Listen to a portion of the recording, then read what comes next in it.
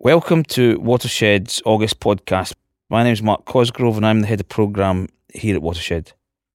Something that constantly preoccupies me as someone who runs a cinema is this, and I'm sure I've mentioned it in previous editions of the podcast. There are regularly 15, 16, 17 feature films released a week in the UK. Now, I have trouble with 3 screens getting through the range of smaller independent UK films, foreign language and world cinemas released. If I have trouble, how do audiences cope? How do you know what is on out there?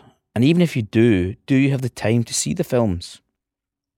Maybe it's in alternative platforms, Blu-ray, DVD, downloads, that audiences are consuming their films now. Even then, how do audiences know what is out there and where do they consume it? These thoughts lead me to the conclusion that the impact on cinema of this fragmentation of audiences, of increased places to consume, of the exponential growth in choice, will be that films will become available on all platforms immediately. Cinema releasing offers a high-profile platform release for some titles.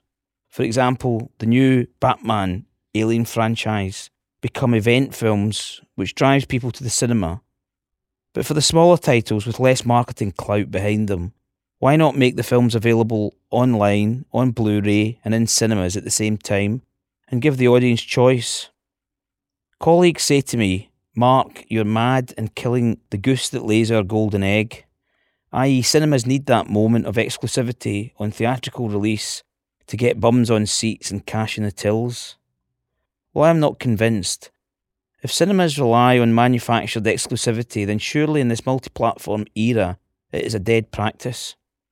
And from the other side of the telescope, I have never been approached by so many filmmakers, experienced and inexperienced, wanting me to watch their films, provide any advice on getting it out to audiences, and can I screen it at Watershed?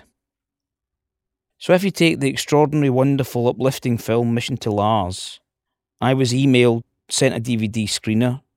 It wasn't until 3 months and a prodigious social media campaign by fans, followers, and I suspect family later, that I could find a slot for it.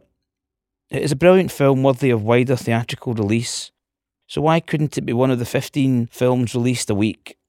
Or are there other ways, for example direct action, which can get your work out there more directly?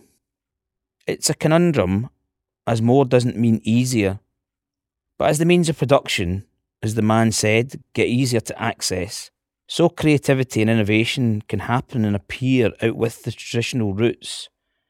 Therefore, are traditional structures the best way to profile and present this work? I'll leave that as an open and ongoing question. Someone who demonstrates the direct action route, the mobilisation of social media for creative and activist expression, and the indivisibility of life and art, is the Chinese artist Ai Weiwei. His work grows out of his immediate environment and experience, and he reflects the concerns of the society around him. As a Chinese artist, this means he seriously rubs up against the authorities.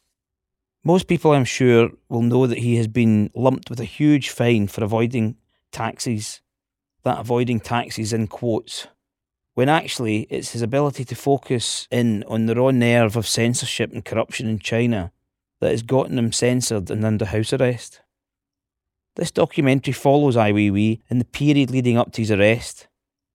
It shows one of the world's great artists and thinkers using the simplicity of the tools around him to hold an enormous mirror up to the contradictions and oppressions of the Chinese authorities. It also gives a rare glimpse into the emotions that make up this most admirable and significant of creative and cultural contemporary artists. Ai Weiwei, Never Sorry, opens on Friday the 10th of August. This month we focus on 2 extremes of the age spectrum, young people and old people. The rest of you have got plenty to keep you occupied. Old age is given glorious loving treatment in Anne Hoy's A Simple Life, the story of a Hong Kong film producer whose elderly nanny he has to put into an old folks' home. Old age is increasingly being dealt with as a serious subject for treatment in cinema, as it is in wider society. Interestingly, this has been the subject in short films over the past few years, but now seems to be coming into feature films. I'm sure you'll be aware of Michael Haneke's Amour in Cannes this year, which easily won the Palme d'Or for its expertly crafted depiction of the end of days for a loving couple. Whereas Hanneke's might be the more profound film, Anne Hoy's is, well, more fun, relishing the shared experience and communality of the old folk. A Simple Life opens on Friday the 3rd of August. Amour opens in November. For youngsters, our Creative Cinema Summer School features all the fun of the fair and a series of workshops including puppet making, music and flea circus training. I must check on the ethics of the last one. All workshops include screenings of related films and lead to a performance in a real big top. The one by Templemeads railway station, with a screening of Bug's Life. Perfect kids' summer entertainment. The summer school runs from the 28th to the 31st of August. For more information, go to watershed.co.uk and search for Creative Cinema Summer School. That's all for this month. Enjoy the long, hot summer.